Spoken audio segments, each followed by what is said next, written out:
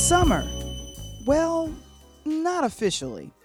But judging by the smoke signals being sent up from backyards and porches all over the city, it's barbecue season in the city of big shoulders, big pork shoulders, hot links, chickens, slabs, and rib tips. Shouldn't be any surprise, right? From Miss O'Leary's downtown barn to the legendary Lim's Barbecue on the far south side, fairly or unfairly, the history of Chicago has long been connected with fire. Fire. Fire. One of the oldest black-owned barbecue restaurants in Chicago is Lim's Barbecue. As places have come and gone, this institution, founded by some brothers, the related kind, Bruce and Miles Lemons, has remained. It opened back in 1954. Like so many places that sprinkled like Laurie's seasoned salt across the south, west, and even the north sides of Chicago, Lim's knows what Leon knows, what the Full Slab knows, and so many others do, and that is this. The key to the barbecue experience is not the fall refinement of Michelin stars, but the sense that you're going to get fed as if you're family, emerging from winter, ready to stride with you, filled with a plate, like you're Frankie Beverly. I'll be back in stride again.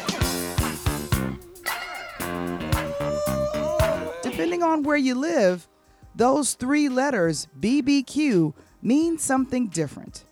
For some barbecue, it's strictly pigly, pork, and by that I mean ribs, either seasoned or dry rubbed or sauce, St. Louis or Kansas City style. For others, it's a matter of brisket. The more, the better, since the mo better makes it, mo better.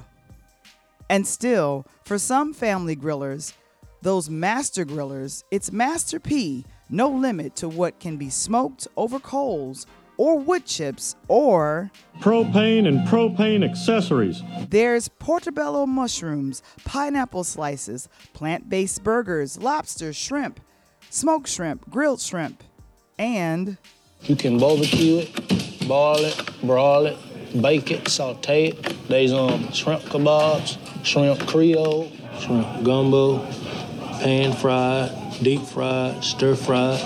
There's pineapple shrimp, lemon shrimp, coconut shrimp, pepper shrimp, shrimp soup, shrimp stew, shrimp salad, shrimp and potatoes, shrimp burger, shrimp sandwich. That's about it. Besides shrimp, there are other staples of a good barbecue joint. Fries, slides, and of course, white bread to soak up that sauce. On today's show, I reunite with food historian and James Beard Award winner Adrian Miller, author of the newly published book, Black Smoke, to talk barbecue and dig into its special place in the African American community. Plus, my producer and I eat through some Southside barbecue joints. This will be a tasty episode. I'm Valerie Johnson, and this is Interludes.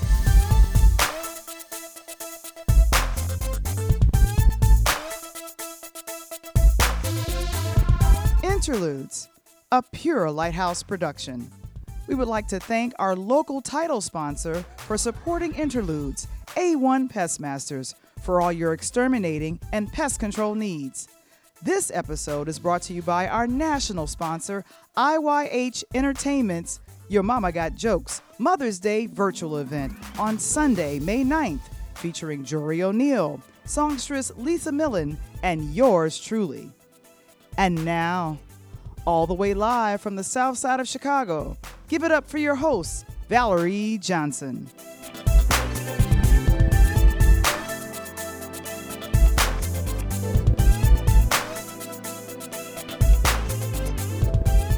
Michael, where did we go today? Where did we go today? We went to the full slab. The full slab off of 83rd and Stony Island for some barbecue. Yeah. For I got tasting to start this episode on Black Smoke. What'd you get? Val? I got barbecue chicken. I think it said smoked chicken. And then there's greens, baked beans, and the white bread. I don't know if it's Wonder Bread, but it's white bread. What did you get, Michael? I got rib tip. I got the tip link combo as the woman that was in there very impatiently, but patiently waiting for her food advised me to get. Got greens and green beans on the side. Time to eat. Yeah, so we gonna start eating, but then it's barbecue season, y'all. We'll go ahead and have y'all check out this interview with he's a soul food historian, Adrian E. Miller. Here we go. Hey guys, it's Valerie Johnson, and welcome to Interludes. Welcome back. I would like for you all to say hello again to the soul food scholar. And he is a writer of a new book called Black Smoke. Ladies and gentlemen, Adrian Miller, how are you today? Good. How are you feeling today? Oh, I'm happy because the sun's out and it's getting warmer. Yep. Let's just jump right on into it. Why black smoke? What's the difference between seeing white smoke versus black smoke? Just wondering about the title. Yeah. So the inspiration for the title. So the book is really part celebration and part restoration. So it's a celebration of African American barbecue culture. But the important part is the restoration, because African Americans have been pushed to the sidelines of the barbecue story. When we were in the middle of it, for 200 years at least, African Americans were the standard bearers for barbecue excellence. And so, but in the last 20 years, if you go back and look at newspaper articles, that was the main media of the 19th century. It was hard to find an article. Well, let me put it this way. There are several articles that tie blackness and barbecue because we were irrelevant, we were doing all the work, but, it depended on whether the writer would comment upon the African Americans doing the work. But frequently when they were describing the work being done for the barbecue, they were talking about African Americans. In fact, when they would put down the process or the recipe for barbecue, they would say, you have to have a colored man do X, Y, and Z. So that's how integral we were to barbecue. I know. It's kind of weird, right? We're like one of the ingredients. I don't know if I feel insulted or happy about it. I'm just I know it brings out a range of emotions. So But to answer your question, so when I was thinking of this title, I've been carrying it around for a while, because when they christened the last pope, the signal for that is white smoke. That's when you know that they've decided that the next pope has been picked. And when I saw that white smoke, I was like, oh, black smoke. And so I just carried that. And then when it came to the point for the book, that's the title I proposed. And my publisher loved it. So there we go. Right. In the series of the books that you've been doing specifically on soul food, hey, we now see black smoke. With pandemic ending, hopefully and prayerfully it'll be ending, and traveling looking like it could be a part of my life. I don't know about nobody else, but our lives again. Where should we go? The two cities I want to ask, where can we get the best barbecue? Just in case someone missed the last podcast you were on that talked about that. So, for me, and this is where the fighting starts, and that's part of the fun of barbecue. So my two favorite barbecue cities are Kansas City and Memphis. But, recently I would say that Austin has become the focal point of barbecue these days, because they've just been very good at being cheerleaders for their barbecue styles. So much so that I think before, the default barbecue style in the country was, I would say, a kind of a combination of Kansas City and Memphis in terms of what people had on restaurant menus, what kind of sauce they use, that kind of thing. It's not the case now. Everybody's looking to Central Texas. And I'll just give you an example. In Denver, we had 6 barbecue joints open in the last, say, year and a half. Wow. 2 years, because I forgot it. I can't count the pandemic. And they're all, 5 out of the 6 are doing Central Texas barbecue style.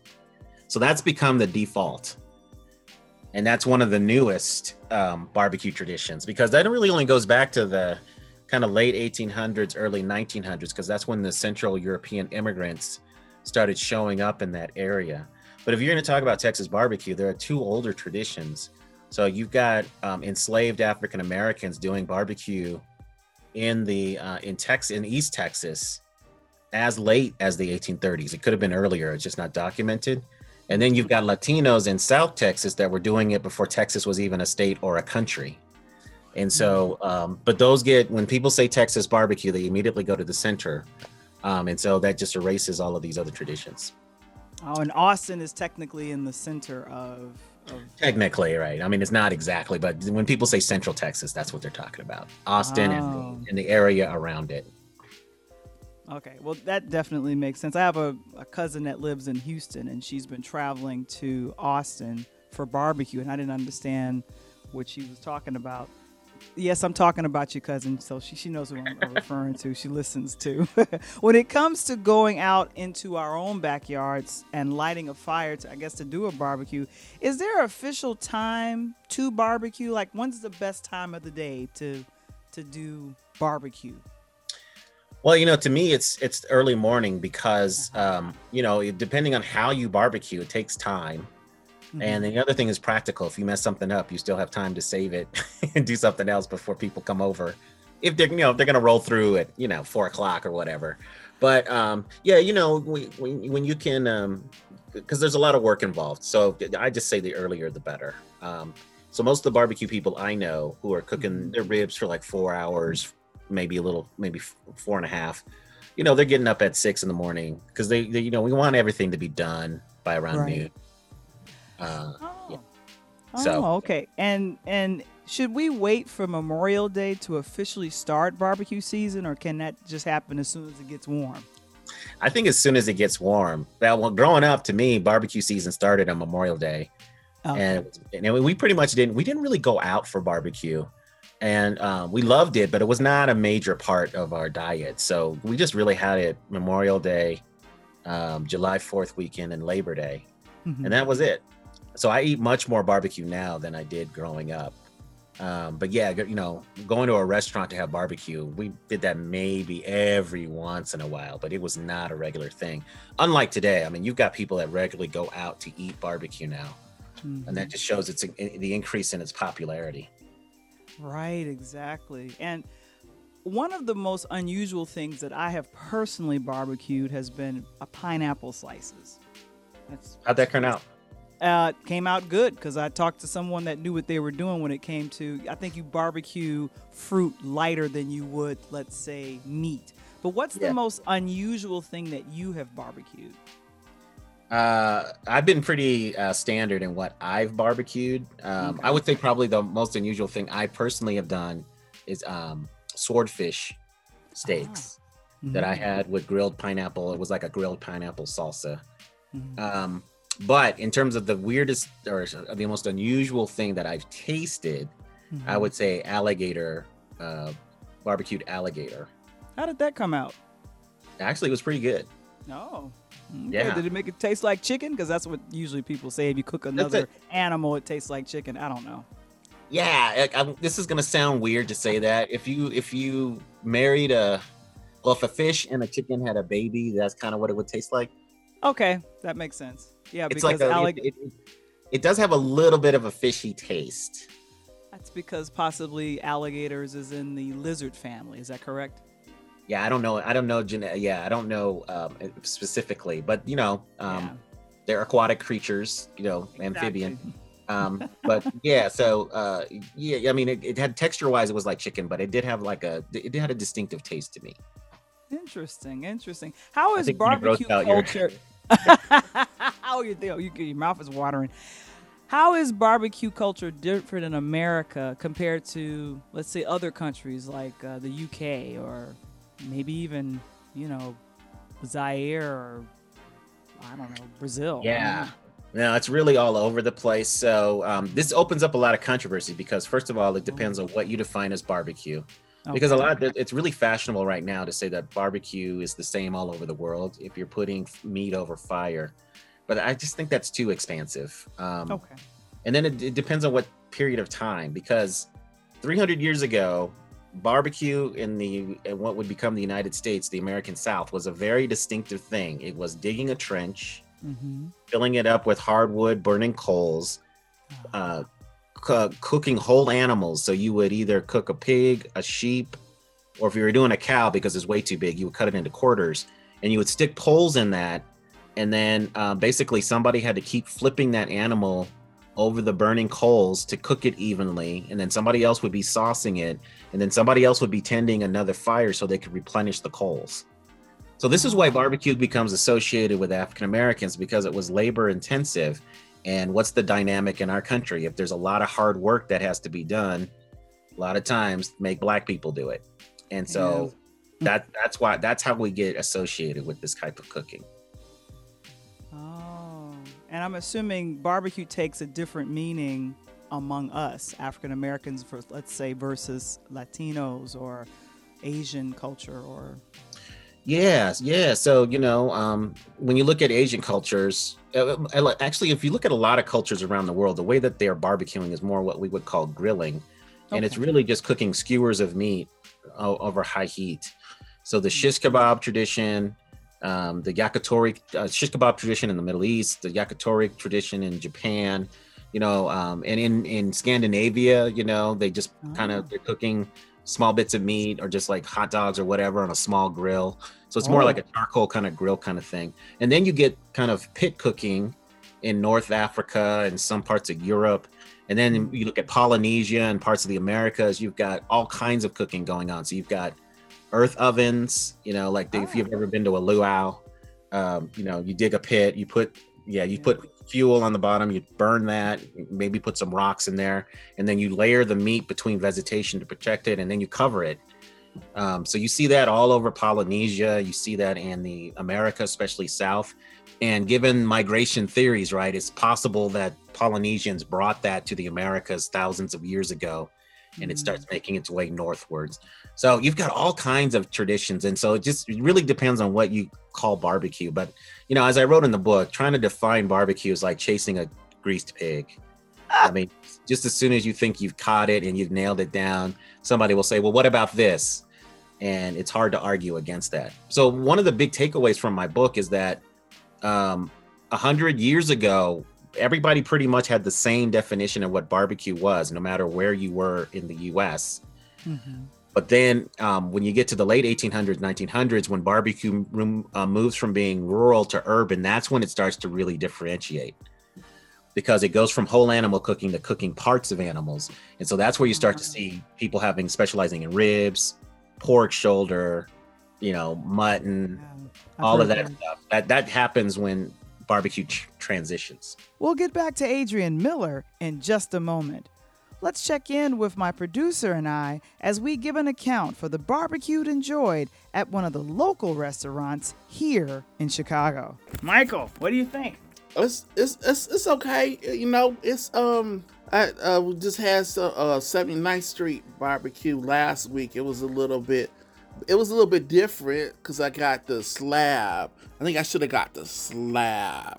I was influenced by the other people there. But next time I think I'll get the slab. I wish I had the moist towelettes though. Yeah, I'm still over here licking my lips and stuff. I know you supposed to hit record earlier, but couldn't put the chicken bone down. If you put the chicken bone down, we would have got the reaction earlier. She eating, y'all. Cause that's why it's like that. So if we were to grade full slab from 1 to 10, and 10 being like woohoo, and 1 being like eh. I don't think I would know unless I had either some of your fries. Or if I ate some of your fries, I would really know. But right now, I don't know. Yo, them Can you spare fry? Can you pour it in my hand? Okay. Can you pour it in my hand? I could do that. Cause this is sauce. Can I get the sauce? Nice. Put it in my hand. All right, go ahead and grab it. I'm gonna grab the white bread that got the fries on it. Okay. Yeah. I was looking forward to that piece, but that's okay. It's gone now. It was gone now. It's all good. Gone. It was gone. But it was delicious though. The chicken's gone. Mm-hmm. Chicken's gone away. I don't think you can mess up chicken too bad. I think chicken, but then again, you can. I think, Michael, you've had some experience of bad barbecue chicken? I've had some bad experience of chicken barbecue. Okay. Every place that has barbecue ain't good. Even if they're on TV. Even if they got different locations. Got lots of ad money. That don't mean it's good. We have to let each other know what's a good barbecue joint that you go to for barbecue. Especially if you don't feel like breaking out the grill and cooking yourself. So, which is the best. Cook it yourself. We've been doing a lot of cooking ourselves back in, over this last year and a half. But let us know what is your place to go when you want some good barbecue. And national brands of barbecue places doesn't count. Yeah, and my people in New York, what is that? The Dallas BBQ? No, that's a franchise. Give me another title. We're gonna keep eating. Dallas, they got brisket there? They got something. All right, here we go. Now, I'm a part-time vegan, not full-time, but I'm part-time, and ever so often, I love to, get this Beyond Burger situation. What are your thoughts on barbecuing or grilling Beyond or fake meat? Well, I think that's the future, because the way that we're raising and eating meat is not sustainable. I mean, if you think about it, think about the explosion in the popularity of Texas barbecue, which usually focuses on brisket. A cow only has 2 briskets. And if you think about all the meat that's being eaten, that's a lot of cows. And so, the technology is already here where we can basically grow meat in a test tube and replicate that. You've got people that can 3D print meat. Now, what they can't replicate bones yet, but they can replicate, you can get a printer and you can create meat. They've already created hamburger patties. So it's just, the technology is already here. Wow. So, but I personally have said this several times. Whoever figures out how to smoke vegetables, fruit, and fish on a large scale and make it taste good, that's a gold mine. And one of the hottest trends in black barbecue right now is you've already seen the emergence of vegan barbecue joints.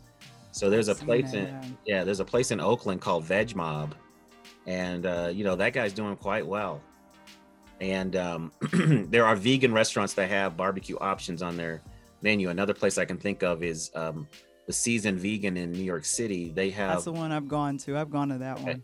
So you've had their rib tips, right? Which is the lotus root. Yeah. And I can't believe I was eating that, and I'm like, "Is this meat? Are we sure? What is this?" And it's lotus root.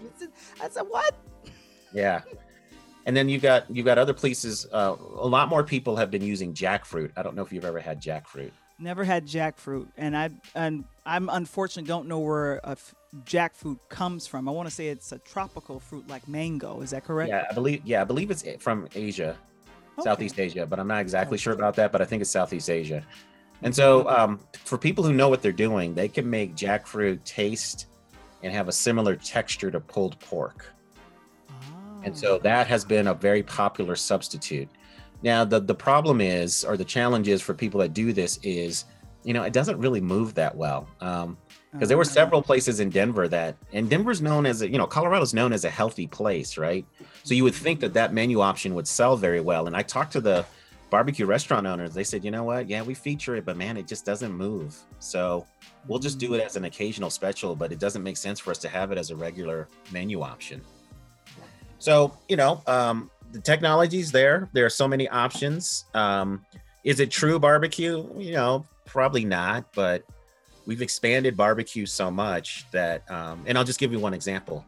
Okay. Central Texas. What people are doing in Central Texas is smoking because it's indirect heat. I mean, barbecue for 200 years was direct heat because you were cooking right over that. So we've expanded barbecue to now include that. Even in terms of African Americans, cooking over charcoal in an artificial pit where African Americans are cooking hot, fast, and then slow. Someone could argue that that's just a modified form of grilling, but we call that barbecue. So, I can see why people draw a hard line here, but I just think there's a big dome thinking about a grill where we can put a lot of different styles of barbecue, include a lot of different styles of barbecue. And what are your thoughts on the difference? You just kind of gave a little bit of a view of it. The difference between charcoal and propane. Does it give a difference in the taste of the meat or whatever you're grilling or barbecuing? Most definitely. I mean, the times that I have cooked with propane, if you're not adding some kind of flavoring element like wood chips or something, to me, it doesn't have any kind of distinctive taste. I mean, you've got the taste of the meat itself, but then you've got to rely on additional seasonings and sauce to bring that. But with charcoal, there's a distinctive taste with charcoal, and also a distinctive coloring that comes with charcoal. So I think a lot of people, when we get visual cues about what we like, and so I think a lot of African Americans, when they're looking at certain preparations of barbecue, there are some things that are going to resonate more than others. And so if you see something that has a little bit of char, it's not as butchered as much, it's kind of messy, I think African Americans will be like, oh yeah, okay, that's probably something a brother or sister cooked. But when you have these well manicured, perfect, racks of ribs and cubes, and it's unsauced, you might be like, I don't know who made this. It could still taste good, of course, but visually, that's not what we're used to. And so one of the big things that's changed in barbecue is the aesthetic of barbecue has been shifted. So most people got their first taste or regular tastes of barbecue from African American barbecuers, but now that's definitely changed. And so there's an emerging conventional wisdom that is actually moving itself away from African American performances of the cuisine. So this idea that true barbecue should not be sauced. I mean, I think black people are like, says who? The idea that So should they use dry rub instead of sauce? Well, I think that's the argument. Some are saying you should have dry rubs. There are others that are arguing, well, you should just have salt and pepper because you want to taste the meat, and they're emphasizing having high quality meat. And why is this happening? It's because we have fine dining chefs in the barbecue game. And so a fine dining vibe is to have the very best meats and stuff, when, most people will tell you, well, that's not been the case with barbecue. It's more like, it's the stuff that people didn't want. Or first of all, it was whole animal cooking. Okay. Then we moved away from that. And so, it was just like just having these parts. And a lot of people didn't, as long as the meat wasn't tainted, right, of course.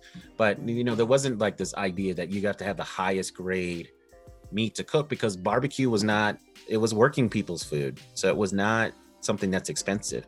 Because now you walk into places now and you're paying $36 a pound for brisket. I know. $24 for a whole rack of ribs, $20 for a chicken. That's not the kind of prices that we saw 25 years ago. And you still don't really see that in black owned joints, because I think given the nature of the business, the location, and the customer base, there's a lot of pressure on African American barbecuers in certain situations to keep their prices down.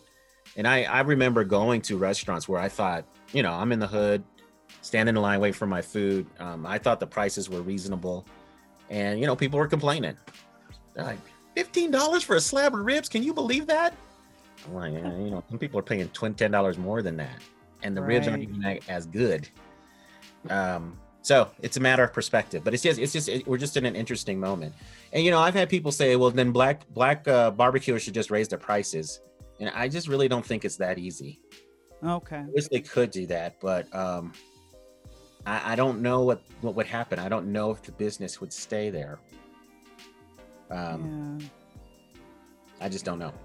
Because I feel like a lot of barbecue joints, especially the successful ones, especially in cities, did well because their prices were reasonable, and you could get a lot of bang for your buck, because you would have the chopped chicken or the barbecue chicken, and then there comes with a lot of the sides. So all of that would be $15 or $20 because people feed families of four or five people on a $20 full meal at, I think at one point we had here in Chicago a barbecue joint called Leon's. I don't think he's still in business, but he's back. Oh, he's back. Oh, good. Yeah. That's good to hear. I went there like a couple of years ago. Oh, wonderful. Yeah, because I saw he had closed his joint that was not too far away from me, and I'm like, where did he go? So I'm glad to hear that he's back. So if people wanted, and I'll ask you this question again, if they wanted to find the best barbecue in their local town, what would be a good resource for them to find a great barbecue joint that's reasonably priced? The best way really is just to go on social media and ask people. Good. Because what I found is that the local newspapers weren't always good about covering the African American dining scene. And so, these places aren't reviewed. And they may be mentioned in a roundup on barbecue, but lately, these food writers have been acting like a white dude opens up a place and that's the first person to ever barbecue in that community. And they give that person a lot of love. And then the other difficulty is even in our Black publications, it's hit or miss whether restaurants are advertising in those weeklies and monthlies, because a lot of cities have Black focused publications. And so if those entrepreneurs aren't taking the step of advertising in those places, you may not know. So it's usually just word of mouth. And so, what I did when I ate my way through the country in terms of research, I just put out on social media, hey, I want to hit up a Black owned barbecue joint in this place. Where should I go? And people will respond. Yeah. And then you try, and then, yeah. And then I also check Yelp and TripAdvisor, all these kind of crowdsourced generated reviews. And not because I trust the reviews that people leave, because I really don't. But if a place is heavily commented upon, I think like, okay, I should go to that place. Yeah, right. And then, I also just tried to spend a couple days extra in a place, because then I would just ask people in the restaurants. I just go to Black folks and say, yeah, this place is good. Where else should I roll to? And they'll be like, oh, you should go here, here, here.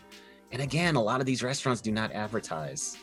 And in today's day and age, I just think if you're not advertising on the web, you don't have a web presence either as a website or on social media, you're halfway closed, because that's how people are finding you now.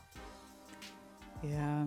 And I guess that's the best advice for any African American owned restaurants that specialize in barbecue, to have a online presence and a social media presence where, during the pandemic, I've heard many restaurants, that was their livelihood, of being able to say, hey, we offer our services through this, through delivery, through our website. We're still open. We're not having people come and dine right now, but, a lot of restaurants did survive, or they're surviving the pandemic because they've had an online presence. So that's excellent advice, Adrian. Yeah. And, the thing is, a lot of businesses may be like, oh, that's just such a hassle to deal with all that stuff. Yeah. And, it's just the cost of business now. Yeah. And, the other thing I would just say to your listeners, if their favorite restaurant does not have these things and you have some capability, why don't you just volunteer your time and set up their website for them, or volunteer to run their social media account if you love a place and you want to see it survive. Because I hope I don't sound like I'm talking out of shop here, but I'll just say, in my experience, is a lot of African American restaurateurs are very good at making food, not so great at running a business. And so I just think if they were to work on these other things, it would help, improve because the future is now. This is not the last pandemic, right? Right. And who knows if we're going to fully ever get out of this, because we're reading more about vaccine hesitancy. Not about people of color, mind you, but other groups of people don't want to take the vaccine. So that means we're going to be in this situation for much longer. So, a business is going to have to figure out how to be online, how to have great customer service, and how to have an excellent curbside experience. Right. Because that's what people are looking for. And if you don't provide that in this new environment, it's going to be a challenge. Yeah. And wow, Black Smoke, African Americans in the United States of Barbecue. If people wanted to pick up this book, where would they go? So you can go to my website, soulfoodscholar.com. On the navigation bar, there's about my books, and you can pre-order a book. It drops on April 27th. Yeah. And then it's also available on the major, book portals, Amazon, Barnes and Noble, all those things. And then, if your local bookstore does not have that, just ask them to order it. And they have them get copies. Because I want to support Black bookstores as much as possible too. So independent bookstores, please have them just order it. Here's the cool thing. See, like bookstores can order a bunch of books, and whatever they don't sell, they can return. So, it's no skin off them to stock a book and just see how it goes. And just, if you get the book and you enjoy it, please tell other people about it. Wonderful, wonderful. Adrian Miller, thanks for coming back and letting us know about Black Smoke. Absolutely. Thanks for having me on your show. I'm Valerie Johnson, and this is Interludes.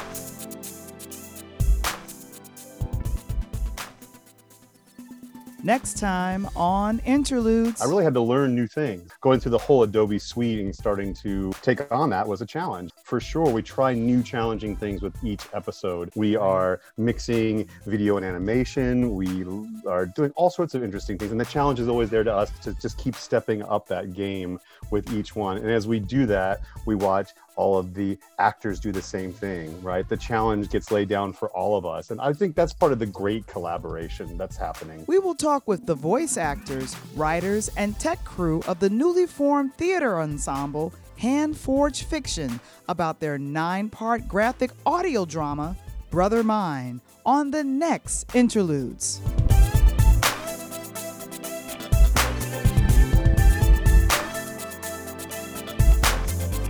Interludes, original concept by Valerie Johnson, written by Michael Wamble, produced by Valerie Johnson and Michael Wamble. Original intro and outro music produced by Kendall Nesbitt. Interludes, a pure Lighthouse production. Brought to you by our national sponsor, IYH Entertainment's Your Mama Got Jokes Mother's Day virtual event on Sunday, May 9th, featuring comedian Jory O'Neill, songstress Lisa Millen, and Valerie Johnson. To purchase tickets or for more information, visit the website linktree/Pure Light Media. Our local title sponsor, A1 Pestmasters, for all your exterminating and pest control needs, call A1 Pestmasters at area code 773-365-9962 or visit their website at a1pestmasters.com. To subscribe to our YouTube channel or join our Interludes Facebook group, visit the website linktree/Pure Light Media.